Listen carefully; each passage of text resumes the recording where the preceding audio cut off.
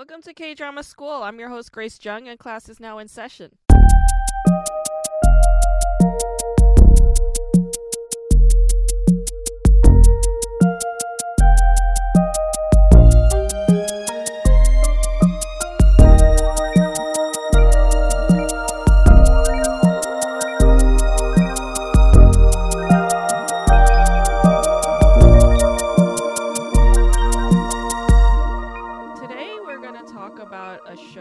Successful Story of a Bright Girl, also known as Myeongnang Sonyo Seonggungi.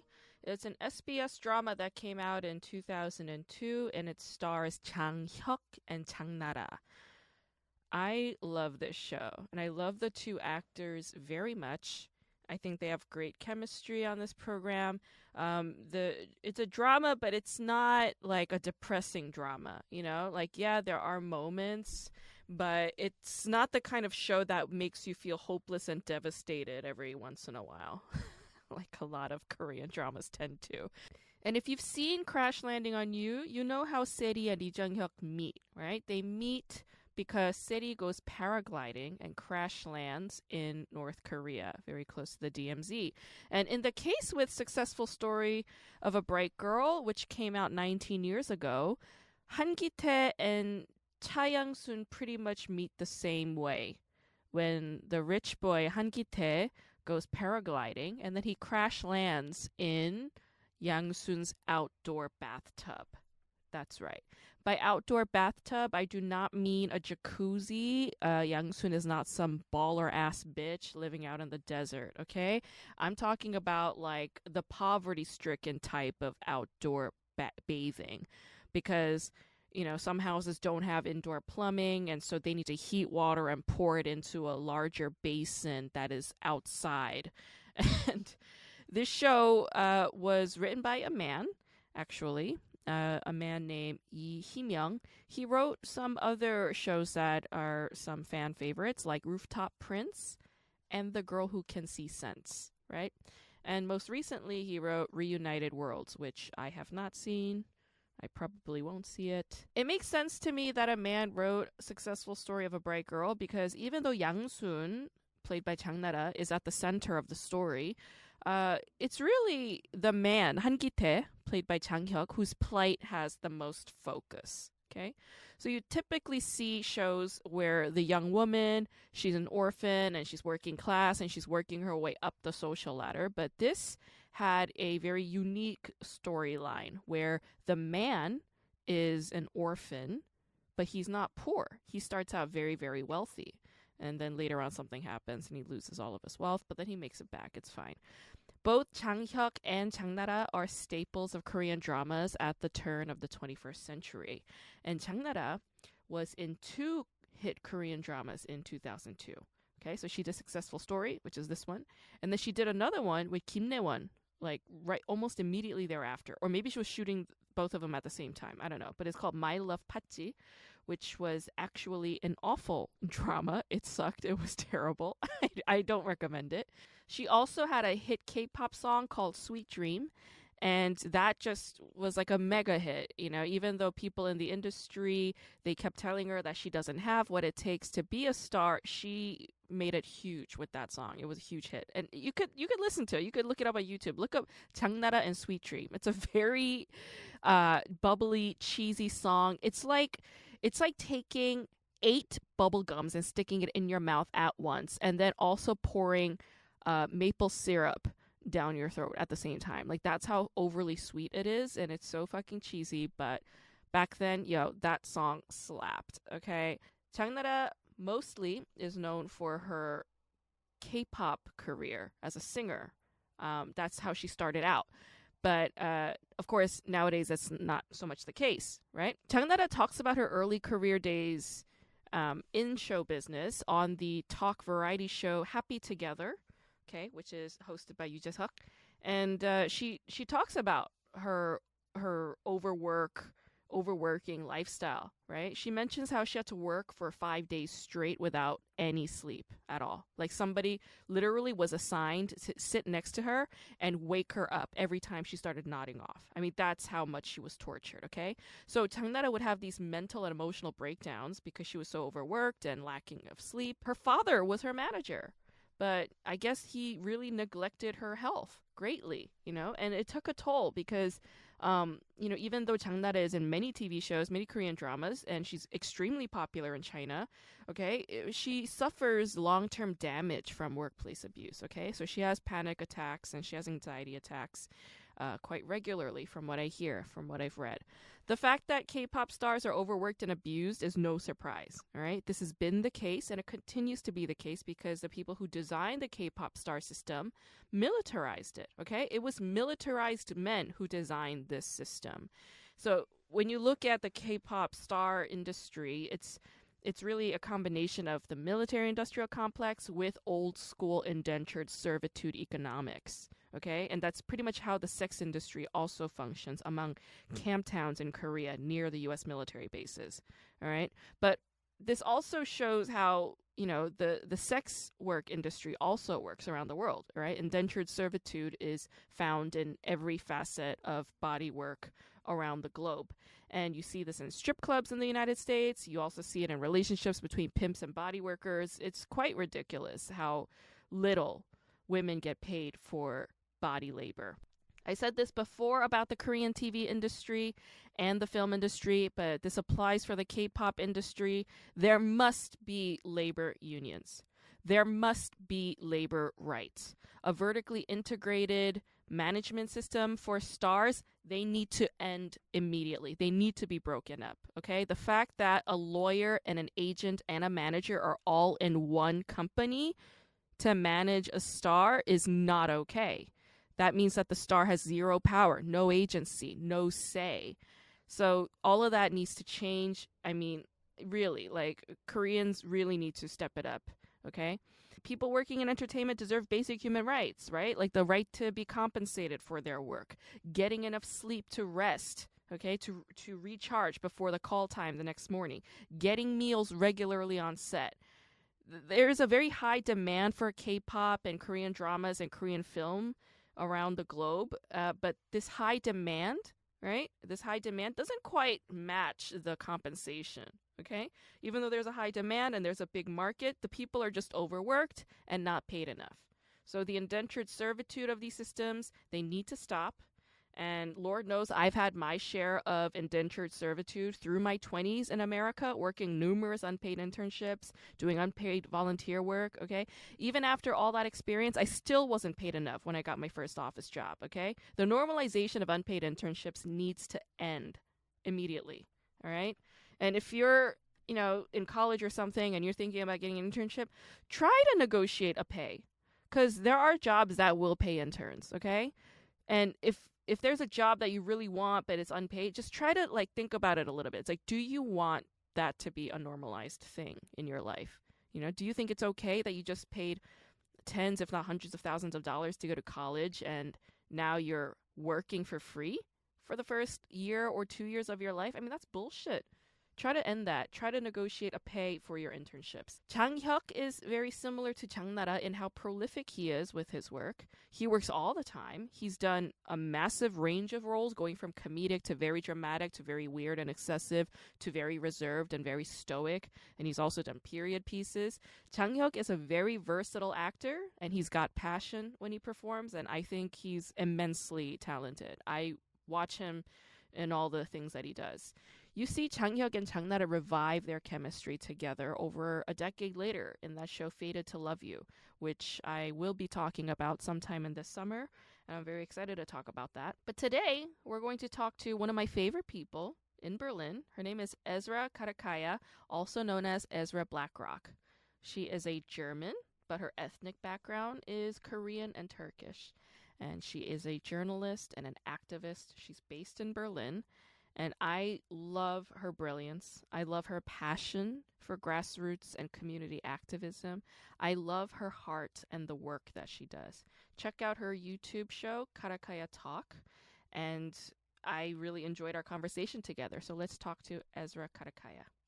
Scheiße. We'll see. You look good. Dankeschön. You look good. Thanks. I remember that jacket, man. Yeah, this The jacket. badass jacket. I got it in Berlin. That's right.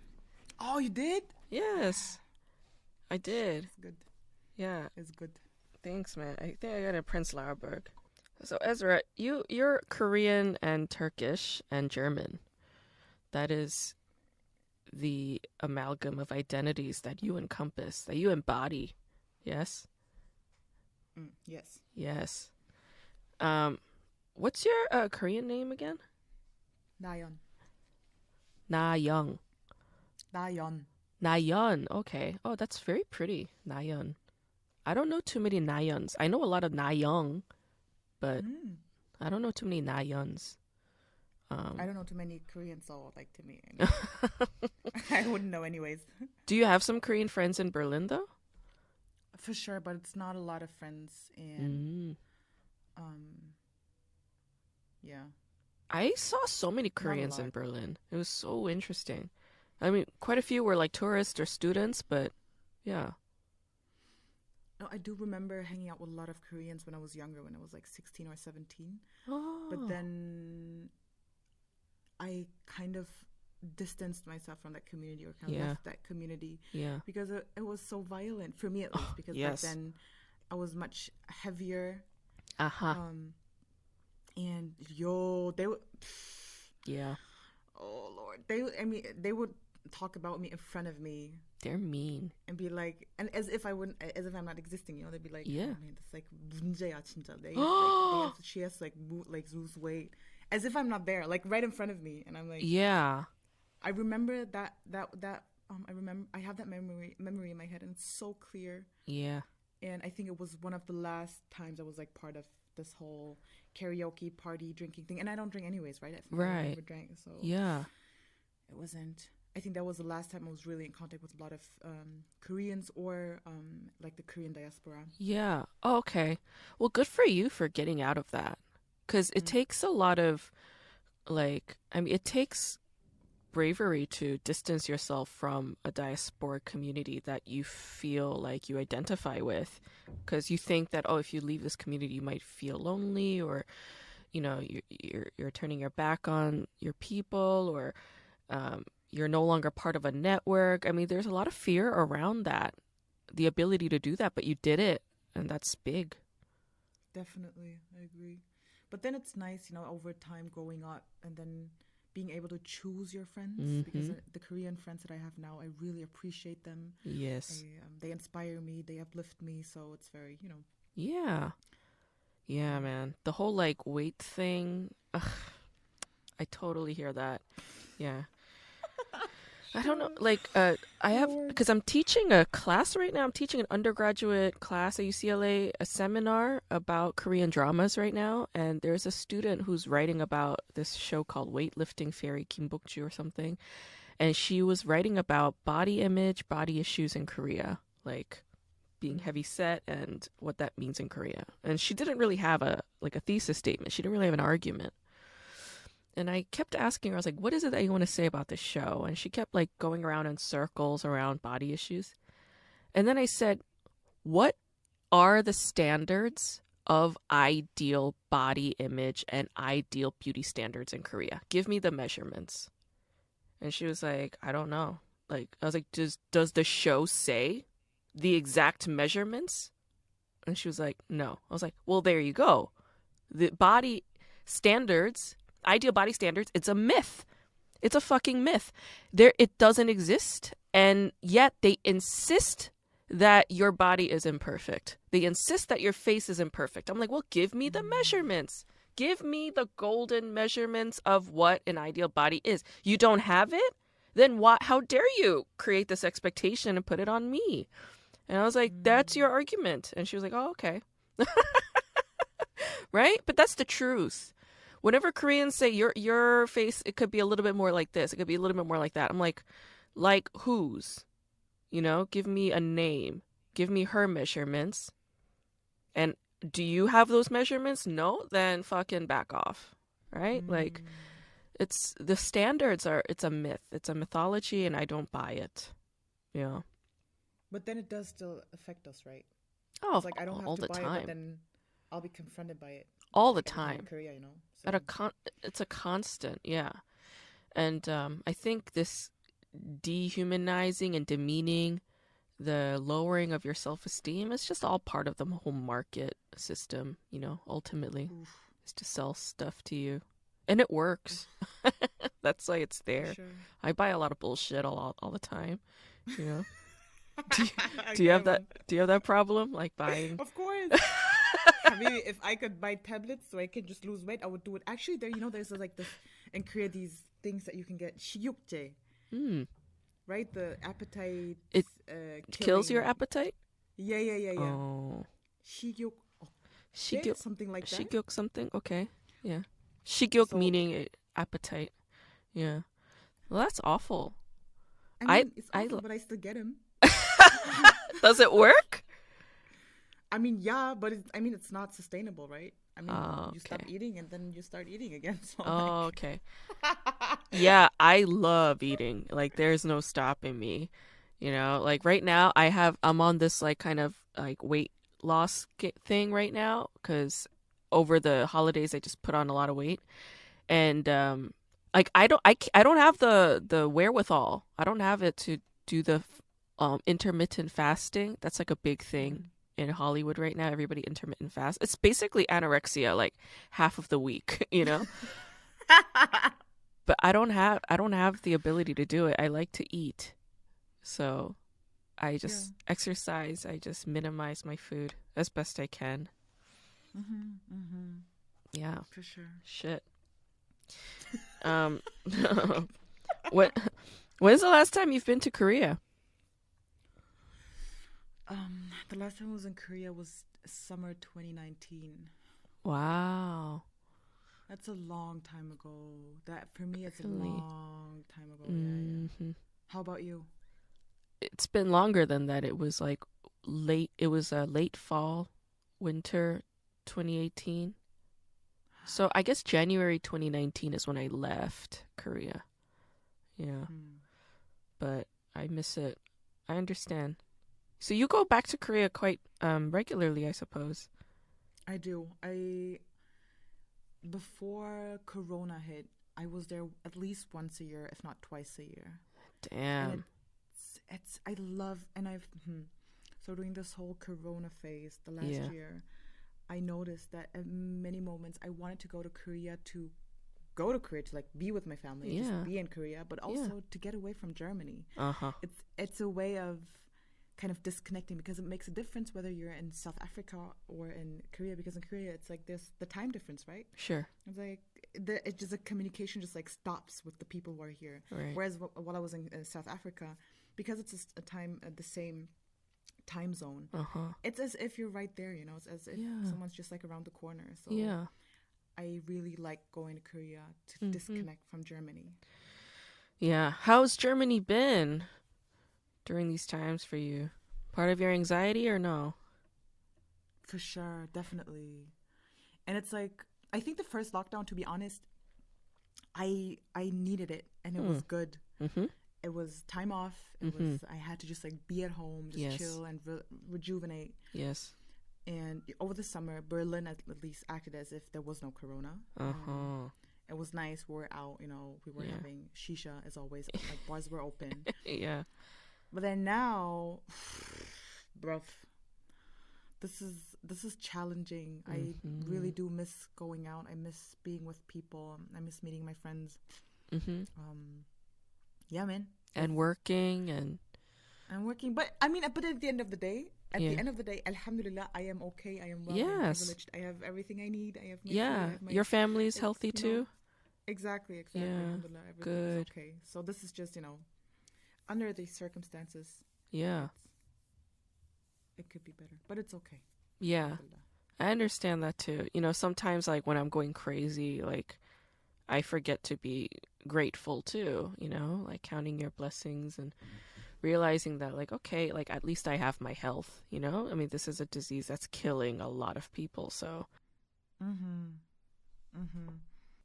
but Yeah, I was just amazed at like South Korea's response and their ability to get control of this shit and how everybody just listened and it just did right. I was just like, man. So that's why they're not even like scrambling and panicking over the vaccines right now. They're pretty chill. They're like, all right, let's slowly roll it out, starting with the elderly, you know? They're not like the US right now, like trying to fulfill Joe Biden's promise, 100 million What's his vaccines, 100 million vaccines in 100 days, in his first 100 days in office. That's his promise, yeah. Yeah, oh wow. They're already running out of vaccines. Yeah, it's a mess, man. Our country's a goddamn mess. I mean, Trump got acquitted for the second time. It's awful. Yeah. I was genuinely thinking, I was like, should I like because do you have your Korean citizenship? I'm not allowed to. Germans are very particular about that. Really? Because I know since like U.S. and Korea are like allies / Korea is like a neo-colony, I could get a citizen. I could I could reclaim my citizenship if I want, because I was born in Korea technically. You know, this fucked up thing happened. I went to Itaewon, to like a club with a friend, and they were like, "Give us your 신분증, your Korean ID," and I didn't have one. I don't have one, you know, and neither did my friend. She was like, she left it at home, so she only had her passport. And I had my passport, and they were like, no, your 신분증. And I was like, I don't have one. He's like, well, if you don't have it, then it's $40 to get in. And I was like, well, how much would it be if I had my 신분증? He's like, it would be like 20. And I was like, okay. I was like, I'm walking away now, but you know this is wrong, right? He's like, yeah, I know. He didn't care, you know? He just didn't give a shit. Like, that's their way of making extra cash off of quote-unquote foreigners. It's so fucked up, but I don't know. What do you think of that? Like, what do you make of those kinds of scenarios? Which scenarios? Like the one I just talked about, like locals charging extra for non-locals to enter their businesses. In a place like Itaewon. I'm going to give you okay, well. Yeah. For me, the context is always important, right? Mm-hmm. I'm not too sure about Itaewon, but let's act as if that happened in Berlin. Yeah, let's assume that this was Berghain. Yeah, you know, and they were charging quote unquote foreigners. Yeah, double fee. Yeah. Yeah, wouldn't work. No. I mean, they might try it. I mean, you know, we are, you know, in Germany. They do have they do a lot of racial profiling at the doors. Oh. They have a very racist door. Berlin at least is very known to have like very racist door policies. Oh, wow. In clubs, and if that happened, I would make sure that there would be people in front of the club demonstrating, and we'd be doing petitions. We'd be going to politics. I mean, this is not because that kind of it just makes no sense, because who is a foreigner and who not, right? Yes. And in a country where people, I mean, I could go there and not show them my passport, and they would think that I'm a foreigner. Yes. So like that doesn't it doesn't work. In a context in Korea, I guess it's the same, right? But then I'm like, I mean, if if there's, I mean, a white American going there, exactly, I'd be like, yeah, why not? You know, like, I mean, you profit off of Korea anyway. Exactly. So like, that's precisely it. It's like, if they're white American, then yeah, maybe. Then I get it, because there's this history of, again, like neo-colonization and all that. But those people probably don't get like the shitty kind of treatment that POC Americans get, or, you know, any person of color besides white, you know, like that they get in those spaces. That is true. I would understand if they were like, this is us exercising like our rights, or this is our practice of decolonization in some aspect. If that was the case, I'd be like, okay, more power to you then. But it's like, but I was born in Korea. And when I, Scheiße. and when I'm in the States, I suffer from a lot of racist discrimination. Like, what the fuck? Can't you just give me a goddamn break? You know? Like, that's the hilarious irony. It's like, you're gonna overcharge me? Like, I look like you, bruh. Like, we're talking in our language. What's happening here? Yeah. But yeah, if it happened in these other so-called democratic countries, yeah, there would be fucking riots and shit. But anyway, that's what's happening. Okay, so did you watch like a lot of Korean TV and movies while growing up? When I was a teenager, yes, I did. Okay, how did you access these content and shows? Oof, there were sites, man. There were pages. Okay. We knew of them for sure. Yeah, like the dark web, the illegal sites and stuff. With, like tons of advertisement and like super weird stuff. Right. That's okay. That's always fascinating to me because why do these quote unquote illegal sites always have like for Asian content? Why do they always have like porn ads? Like, is that only wait? That's only specific for like Asian content? I don't know. I mean, that's my assumption because like it's a pattern that I'm noticing. You say this, I notice it here in the States. I mean, I guess technically any illegal sites. Actually, you're right. Like I used to rip like DVDs for this filmmaker I used to do editing for, and those ripping illegal sites also had a lot of porn content. It was very distracting. Yeah. Okay. All right. You're right. I take that back. But like, what were some of your favorite shows that stick out to you in your memory? My favorite shows, to be honest, there was this one series. Lord, if I just think about it, it just makes me really sad. It was about this very fat woman, and I'm using this word consciously because that's what people wanted to think, right? Yeah. Very I know the show you're speaking of. And then she got like tons of surgeries, operations. I don't know the show you're speaking of. maybe there's two shows that I remember that I really liked, and Okay. both were, the story was the same. Both very fat at the beginning. Something happened. They lost weight, and then they they got to be with their partner. Oh, The boo. that's sad. The first one, she was kind of a backup singer. Okay. Yada yada yada, and then she kind of had all of these surgeries, and then she lost weight, and she was super skinny. Yani not skinny, but yani super skinny. Yani Wow. thinner than my small pinky finger. Okay. Yeah. That was the one show, and then the other one, what was the name called? Yo.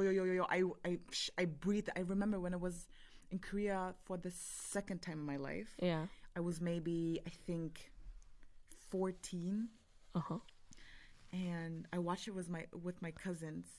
And it was the same storyline. This woman that, she wasn't super fat. I mean, they were kind of making her like, not, the way they framed her was something like a person that is, a little overweight, but it's not that bad. Yeah. That was kind of the narrative that they were going for. And then obviously there was a guy involved, and then he was like, oh my God, you're so fat, I don't want to be with you. But then after time, he got to know her, and then, he kind of started loving her, and then she was like, you know what? I know my worth, and now I'm gonna lose weight. And every time I watch these shows and like these episodes, I'd be like, Yeah. it's gonna be me. I'm gonna have my glow up. One day I'm gonna be just like that. Oh my God. Okay. Was the second show, was it Kim Samsun? My name is Kim Yeah, Samsun. I think so. I think it was Kim Samsun. Yeah. It was- I love that show. She was funny. I do remember that she was funny and loud. She is so hilarious. Yeah. That actress, she's amazing. Yeah. Okay. Yeah, so a lot of like weight loss related shows. Yeah, because as we know, Korean community, when it comes to that, they're not very accepting of diversity of bodies. Yeah. But there's this book that I was kind of outlining for my students. It's called Curative Violence. And it's about like disabilities and gender and sexuality in Korea. And yeah, like any kind of body that doesn't seem quote unquote normal is always discriminated against in South Korea. And it's like tied to their war trauma. Yeah. So that's what it is, usually. It's a How is that connected to the war trauma? So, like, the Korean War obviously, like, blew everything up, right? Like, the whole peninsula was, like, it was just in rags and it was torn up. Mm-hmm. And so they spent many decades rehabilitating the country, rebuilding things, getting systems back in place, getting its economy to become more stable, blah, blah, blah. So they were like, okay, we're done rehabilitating the country physically and economically and politically. How now our obsession with rehabilitation needs to go to the bodies. So it goes to the individuals, goes to any person who shows or exhibits disability. So they're like, we have to cure you. We have to cure you. You're fucked up. You're sick. We have to heal you. We have to make you perfect and make you whole.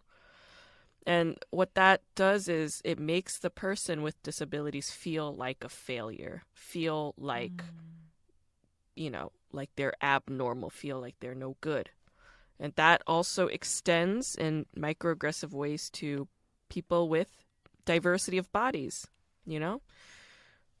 People like you and me, we are perfectly normal, As Buddha would say, we're in our perfect state in our present moment. But Korea, because of its war trauma, is obsessed with rehabilitating everything it comes across. But it's like you could take a break, Korea. Like, you're doing fine, like you're doing okay. Take a break. Leave the people alone. Yeah. Is anything like that, like in Islam, like proverbs or practice at all, like talking about presence, being present, or anything like that? Definitely. I think just like having, there is this as a Muslim, you pray 5 times a day, right? And I think that alone, if you stick to your 5 prayers, because I don't currently, you do get into a system that keeps you present. And there's so these 5 prayers are mandatory. But then there's more practices that you can do, right? There's zikr is like the repetition of the names of God, and where you kind of get to a trance state.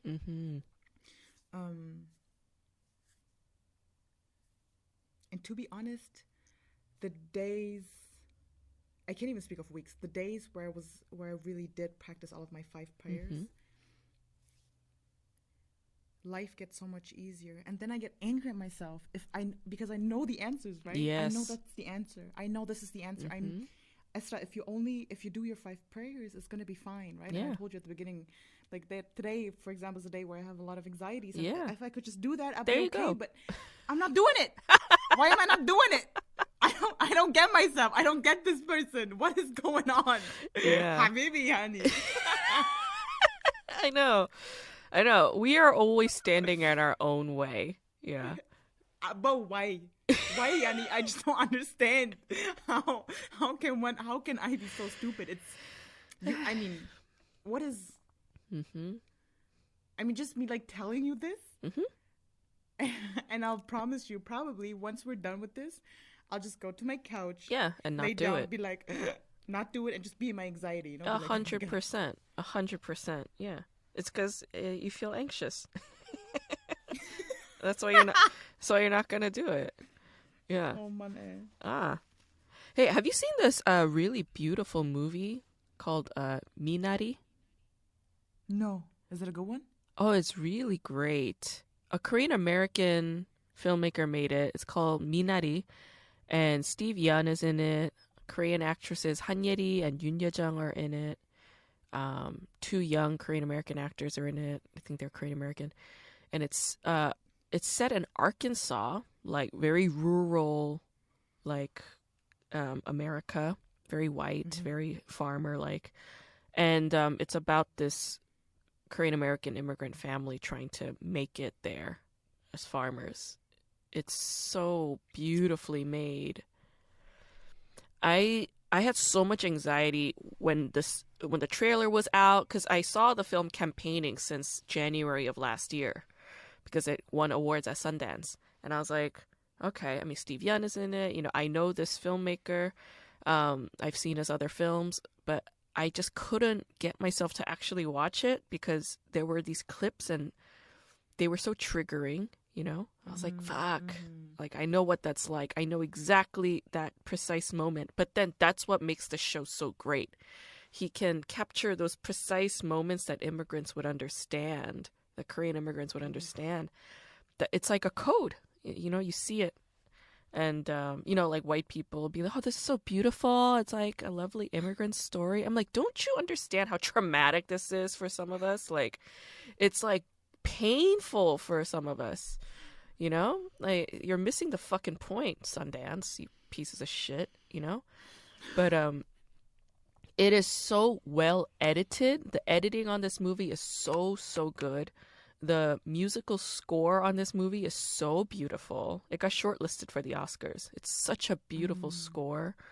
And like everybody's performances is just like really excellent. And it's not like sappy and over the top dramatic. It's like a very quiet, Right. you know, realist kind of pacing. It's a lovely film. I think you'd love it. Yeah. What I sometimes feel like is like when there's really good movies out in anywhere, basically. Mm-hmm. It sometimes feels like Germany is the last country that gets to, you know, access these videos. We're just very slow. It's like I'd be like, oh, okay, so Oscars, tamam, shortlist is tamam, so maybe 3 years, and then we can watch it. If we're lucky, 2 years. So like, I don't even want to get my hopes up because it's so hard to like access. Right. Yeah. I mean, I think you'll get it series. sooner. I think because it won awards at Sundance and there's like some Oscar buzz around it, so I think you'll get it sooner. Yeah. But I remember seeing this movie, a really great film in Berlin called The Favorite, and it's a hilarious movie. It's very funny, but nobody was laughing. Like I was the only one cracking up in the theaters. It was a very lonely and jarring experience for me. I'm like, don't you Germans find this funny? It's so funny. God damn. Wait, what movie was it? The Favorite. No, I don't. Okay, no. It's by this Greek filmmaker. It's amazing. Yeah. I think you'd like that movie too. It's got a lot of bunny rabbits in it. Okay. Do you have any like interest in engaging in like transnational activist politics across like Korea and Turkey and Germany? Not really. Mm. And I wish I was as well as connected to local activists as I am in Germany. Mm-hmm. But not growing up in Turkey and Korea. And also, like, whenever I go to Turkey, I go to the village straight, like, Yani, airport's village, and then I stay in the village, and then it's mountains, and then, like, even, like, just a couple of years ago, we didn't even have internet in the village. And, Right. like, 10 years ago, we didn't even have roads, you know, so it's not a place to, like, meet a lot of activists. Got it. And in Korea, so what's interesting is when I was very young, we didn't have the money to go to Korea often. So I went there when I was, I think, 6. That was my first time when I was in Korea. Yeah. Or maybe younger, 5 or 6. And then when I was 14, and then I started going after I graduated high school. So, like, since the age of, like, 18, I've been going there regularly. But back then, I only started politicizing myself when I was, like, 23, 24. So the time when, you know, I did like an exchange year in Korea when I was 19, 20. And that was a time where I still believed in world peace. I believed in the United Nations. I believed in, like, you know, we're all going to get, like, you know, this is all going to be over. It's going to be just this, you know? Yeah. And then obviously when you have that kind of mindset, you do not connect with activists because as I feel like, and that's just, you know, my personal thesis. I understand. As an activist, you will always look at things more critically. And I think since then, yes, since I've been like, yes, I'm in Korea regularly, but then you stick to the people that you already know. And it's really hard for me to kind of meet the people when I'm in Korea. Mm-hmm.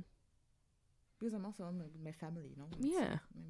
I love my family, but they're Yeah. not activists, you know. I understand that. Then, okay, it sounds like Turkey then with the mountains and village. It sounds so beautiful. It sounds like this kind of escape for you, like a break into nature and into like kind of idyllic kind of living.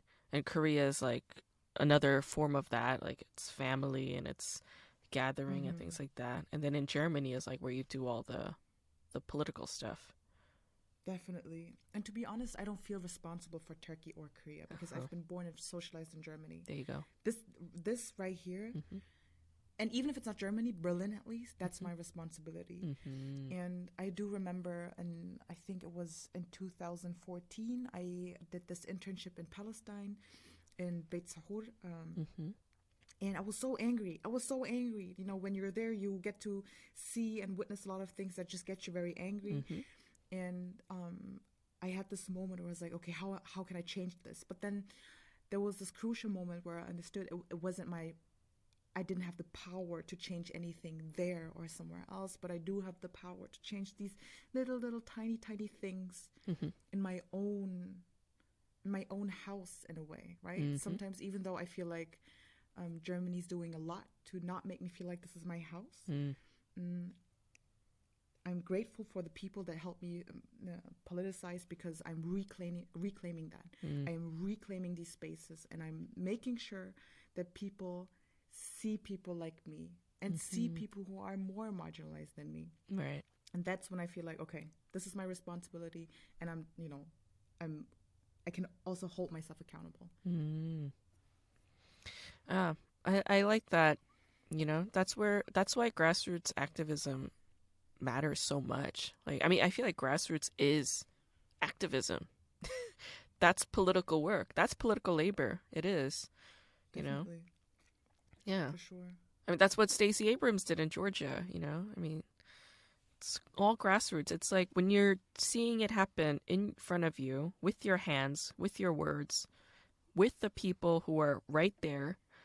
That's what politics, that's what activist politics is. That is political practice. But you know what's interesting is, I work as a journalist and like mainly as a video producer and video journalist, right? And what I focus on is getting people in front of the camera and getting people behind the camera who are normally structurally marginalized in Germany, right? Yeah. And what's interesting is oftentimes people like to ask me how I could call myself a journalist if I do activist work. And I'm like, how is the just representation of the peoples that live here, how can that be a political thing? How can that be an activist thing? That shouldn't be, it's not an opinion. It's not something it's not an opinion I'm trying to like impose on people. Right. It's right. So it's like, it's very hard to kind of, when someone asks that question, even I struggle explaining. I don't like that question. Me neither. I don't like it. I agree. I don't like it. It's a useless question, I feel like. I completely agree. Yeah. Because the inherent, as a journalist, that's what you're meant to do. You're not meant to like be part of a machinery that gets just news going out, part of the industry. Every journalist is part of that machinery. Come on. I mean, it's, to some extent we are. Like, how are people not opinionated? How do people not have values? They have them. They associate with the news corporations are ideological machines. Come on. Like, Fox has its ideologies, NBC has its ideologies, CNN has its ideologies. Like, they come on. Like, the New York Times has its ideologies. We're not apart from them, and we're individuals. We're people. We're human beings. Exactly. And ultimately, the stories that you're interested in, they're human stories. It's about humanizing these people. Yep. Are you working on anything right now? I'm still doing my show. Yes. I'm not sure whether we talked, but we 2.5 years ago I started the show on YouTube. Yeah. And it's we curate topics and experts that are relevant for millennials of color, Mhm. or German millennials of color, Mhm. or rather, no, it's millennials of color who are based in Germany. It's not necessarily, they don't have to be German. Mhm. And so I did that for a year, and then we were in a deal with a public broadcasting station that didn't work out. So we're now independent again, and I love the journey that we're in right now. Is we're continuing to produce our show, and I'm not only working as a journalist and as a moderator and host, but also now I get to really explore my entrepreneurial side, understanding business models, understanding how do you monetize journalistic content, how do you just generally monetize content that is accessible for everybody. So it's challenging. It's so challenging. Of course, yeah. But I love it. I love these questions, and I love, diving right into that. Yeah. Are you working on a book or anything? Do you think you want to write a book?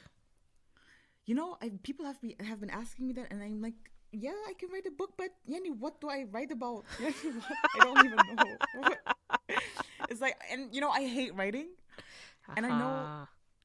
So the thing is, when I speak, I feel like I can get the mood across. Yes. And people know what I mean, Yeah. But when I write, it's like, it's different. How do I phrase it in a way where people know what kind of mood I'm going for? So yeah, no, but to answer, no, I'm not working on a book right now.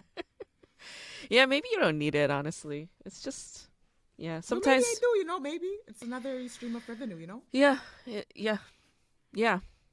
Who knows? I mean, once you have a topic, yeah, but okay. Let me ask you some flashcard questions, all right? So the show that I chose for this episode is called Successful Story of a Bright Girl.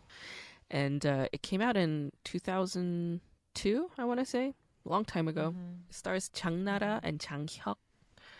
And it's about like this working class girl, she has a lot of moxie.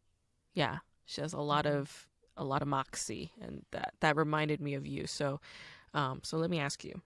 So let's say you're an 18-year-old girl in high school. Your name is Yang Sun. Okay, your parents are scam artists. All right, and they swindled your neighbors out of all their money, and they fled. They just ran away, and now the neighbors come to you to get that money. What do you do? I continue this game. I mean, listen, there's no point in trying to convince them that I'm, because at the end of the day, their money is gone, right? Yeah. The money is stolen, so I can't change that, and I'm not responsible to get them the money back. So why? Might as well just. Yeah. Take after your parents' footsteps. Okay, I understand. Exactly. Very nice. All right. That wasn't an answer I was expecting. I like that. Okay. All right, so you're the same 18-year-old high school girl, okay? And you were forced to leave your grandmother behind in the countryside, and you were forced to leave your home, and you go to work as a housekeeper in Seoul for a rich family in order to pay back this debt. And the girl who lives in the house that you work at, okay, she treats you like crap. And one day, that rich girl, while she's driving, she accidentally runs over your grandmother who came to visit you. And your grandmother dies. I know. And you have no evidence that this bitch killed your grandmother. What do you do? Oh, I would do some kind of psycho shit with this woman. Something, Yani, she will be, I want her to be sorry. I'm going to get her to a place where she'll be sorry. And I'm not going to get my fingers dirty. I'm not going to murder her. I'm not going to hurt her because that's too easy. That's too easy for her if she's rich. Yeah. And I'm not rich. She's rich. She'll, be very smart about it. Be very slick about it. Have my plan ready. And then make her, maybe not torture her physically, but torture her, mentally. Play mind games with her. I feel terrible saying this, but I mean... She deserved it. Yeah. Okay, no. Killed Okay, your wait. Listen. I feel obliged to also mention that, in my Muslim practice or Islamic practice, I should also be adding that I don't have to do anything. I can just, it's my responsibility to forgive and let go, and Allah will take care of it. Yes. This is what I would do if I would pray 5 times a day. Not praying 5 times a day. So خلاص, she's gonna be out. She's nope. Okay, got it. Very good. Okay. So let's say you're some rich asshole guy. You're very wealthy. You're a man. Your name is Han Ki-tae. Okay, you grew up rich your whole life. All right, but your parents, when you were a child, they died by drowning. Okay, so you grew up as an orphan. But Yang Sun, the 18-year-old girl with the dead grandma, she cleans your house. That's her job. And you find her so annoying. Can't stand her. But one day, you take Yang Sun to your cosmetics company makeover event. And after the makeover, when you look at her, she is so hot. She's so attractive. And you develop feelings for her, okay? But you're too embarrassed to admit that you have feelings for this country hick, okay? But now she's about to move back to her house in the countryside. She's about to leave your side. What do you do? Dang.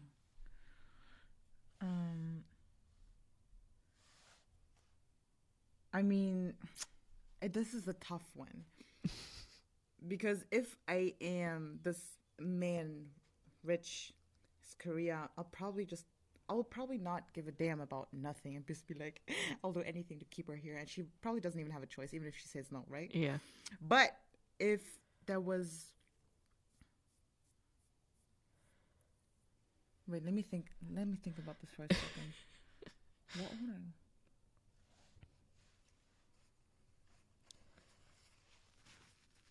I mean, it's not... Okay. Feelings... And that moment, I believe him that I believe me that I have authentic feelings for Yang Sun, right? I love you. But I'm also noticing that I have these other feelings that make me feel ashamed of me falling in love with someone who's not in my class, you know? If we talk about it. Wow. So I need to understand and reflect on why I have these kind of feelings, you know? Not the love feelings, but why do I feel this resistance? Yeah. And then I feel like, okay, I should be going to this woman, be like, I love you. I want you to be my boo. But I also have these other feelings, and I think I need to work on them. So let me read books on classism. And let me see how I can become an ally and how can, change the system. It's the best answer. Oh my God. Why don't all the men in Korean dramas say exactly that? Yani, it's easy. It would be all over that. Oh, I love it. Okay. Beautiful because answer. It would be too easy. It'd be too easy for him to just go and be like, I love you, and not think about, not acknowledge. Yes. Right? Radical honesty, self-reflection, education.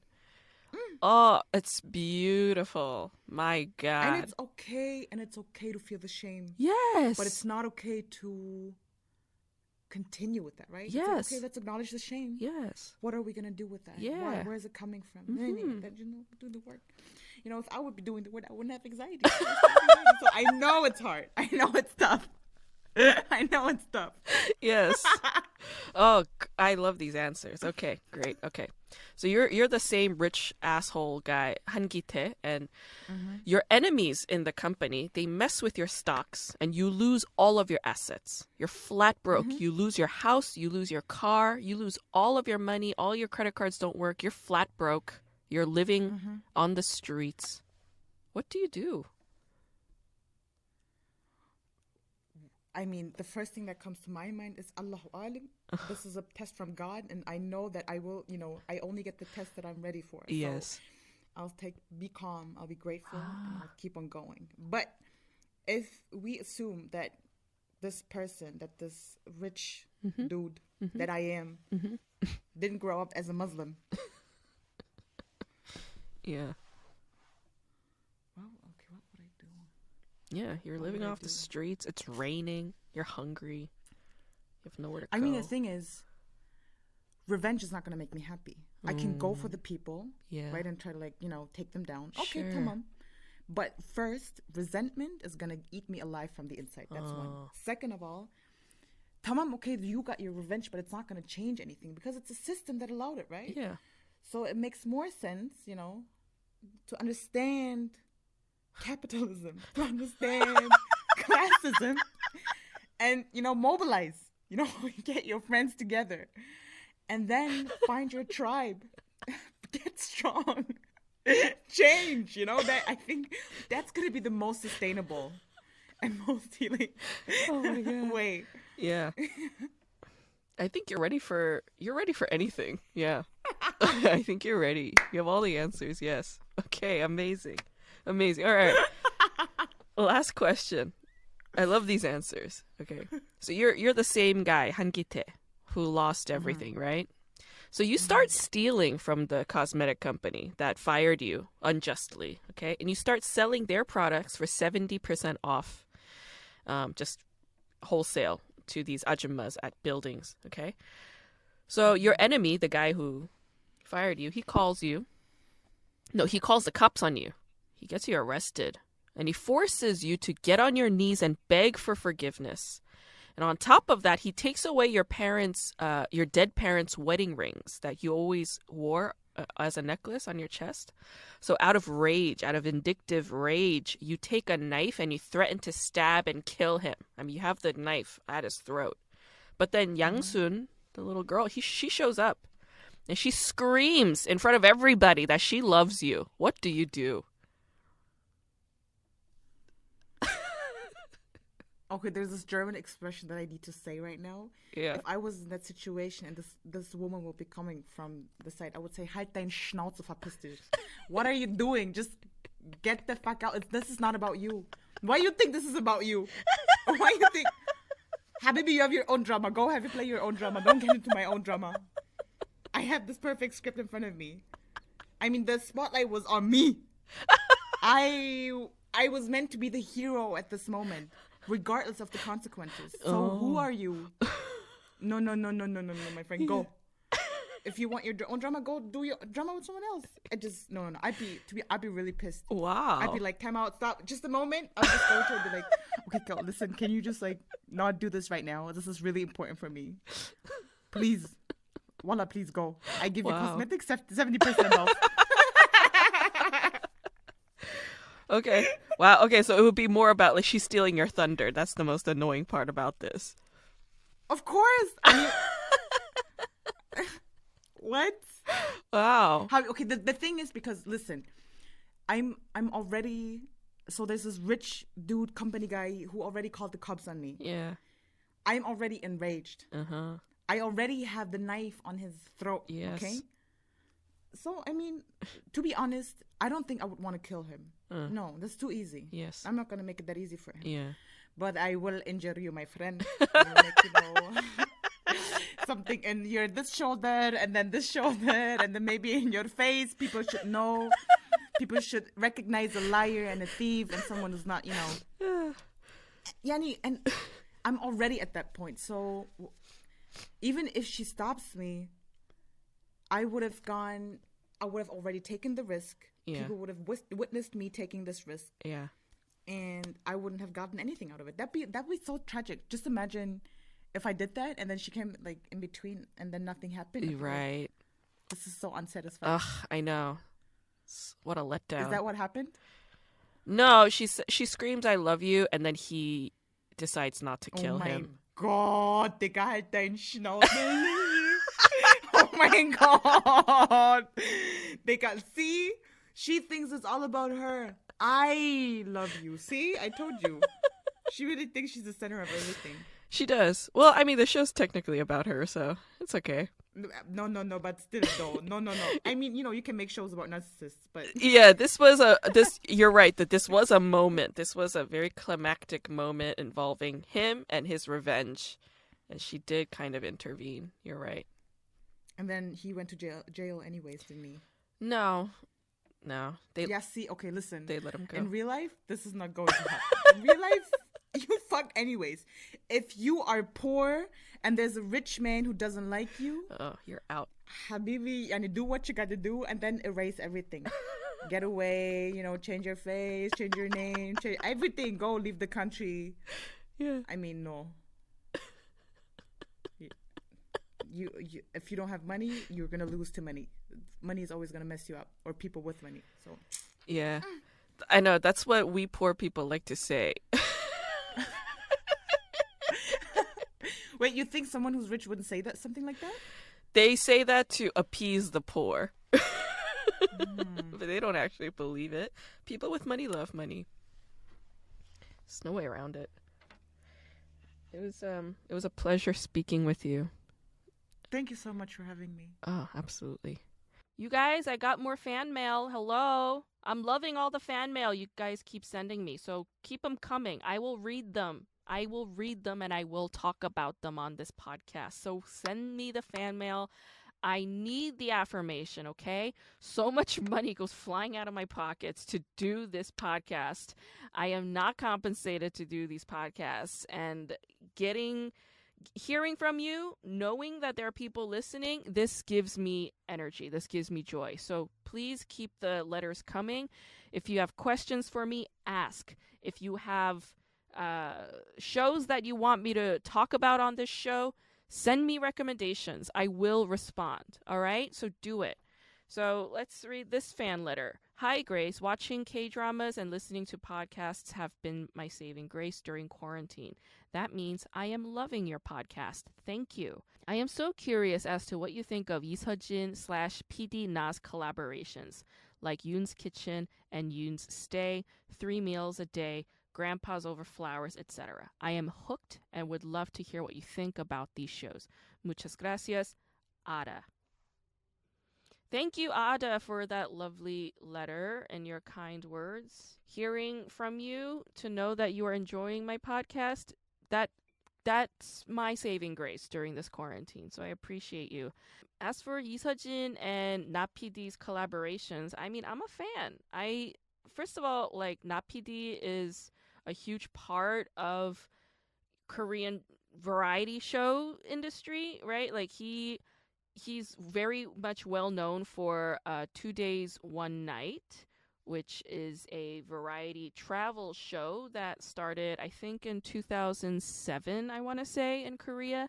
And it's kind of modeled off of Infinite Challenge and that Real Variety take a little bit, except they have more of a gimmick. Like, they travel to a specific destination, they eat the food there, they engage with the local culture there, and it's sort of like this public broadcast educational program that also works as like a tourism sort of how do you say, tourism porn? I don't know how else to describe it other than porn. Lee Seo-jin started out with NaPD doing 1박 2일, so 2 Days 1 Night. That's how they started their collaborations, and since then they haven't stopped. So Grandpa's Over Flowers, for instance, which was very, very popular in Korea, that was adapted by NBC here in America to feature some old white male geezers who used to be stars, who still are stars, and they just travel from place to place, just eating the local food and engaging with the local culture. And I would say more problematically so with NBC's show, right? Because like I think there's this one episode when they go to Asia, like they go to Japan, and they're just like kind of otherizing all the like the Asianness or all the Japanese culture stuff. So that was a little bit awkward to watch. Like, I don't think that's a very progressive sort of programming. But when it came to 2 Days, 1 Night, at the time when I was watching it, I was such a fan of that show. I watched that show religiously. Yeah, in fact, my dissertation, which I just submitted to my advisor, the final draft, like this is the one that I'm filing. So I'm very, very close to finishing my grad school career. Thank you. In that dissertation, I talk specifically about Korean variety shows, and NaPD and Lee Seo-jin's work is very much a part of the historicizing that I do in my dissertation. And I love Yoon's Kitchen and Yoon's Stay. Like, Yoon Ye-jung, who is nominated for a bunch of awards. She won the BAFTA recently for Minari, her role in Minari. I think she's immensely talented, and anything she does is just gold. So I think Lee Seo-jin and NaPD are lucky to have Yoon Ye-jung, such a revered star actress, to do these variety shows, right? Because when it comes to doing television work, and when it comes to doing especially a specific kind of television work, like a variety show where you're supposed to reveal parts of your private life, for a movie star, that can be that can feel like a compromise, you know, because like when it comes to film, it's all about invisibility and glamour, right? Making things seem as if they are perfect on screen. But when it comes to variety shows, variety TV shows, it's the exact opposite of that, right? You get rid of glamour, you reveal everything, you expose everything. There is no invisibility. So in that regard, I would say Yoon Ye-jung is very brave for doing that, and I really admire her work and her career. So thank you for your question, Ada. So next week, you guys, I'm going to be talking about yet another old school Korean drama. I'm just in an old school kick right now. They don't get as much views or listenership, but it's fine. I'm going to be talking about a show called All In, starring Song Ye-kyo and Lee Byung-hun. Okay? That happened. Song Ye-kyo and Lee Byung-hun did a show together. All right? And they also got engaged right after doing it. So there you go. A little goss. Okay? So that's a 2003 show out through SBS. So I will be talking about that show next week. And folks, just as always, follow me at K-Drama School on TikTok, on Instagram, on Twitter. Please visit kdramaschool.com to learn more about this podcast. You can email me, as I mentioned. You can email me to kdramaschool@gmail.com, and I will be sure to respond. So thank you all for listening, and I will see you next week.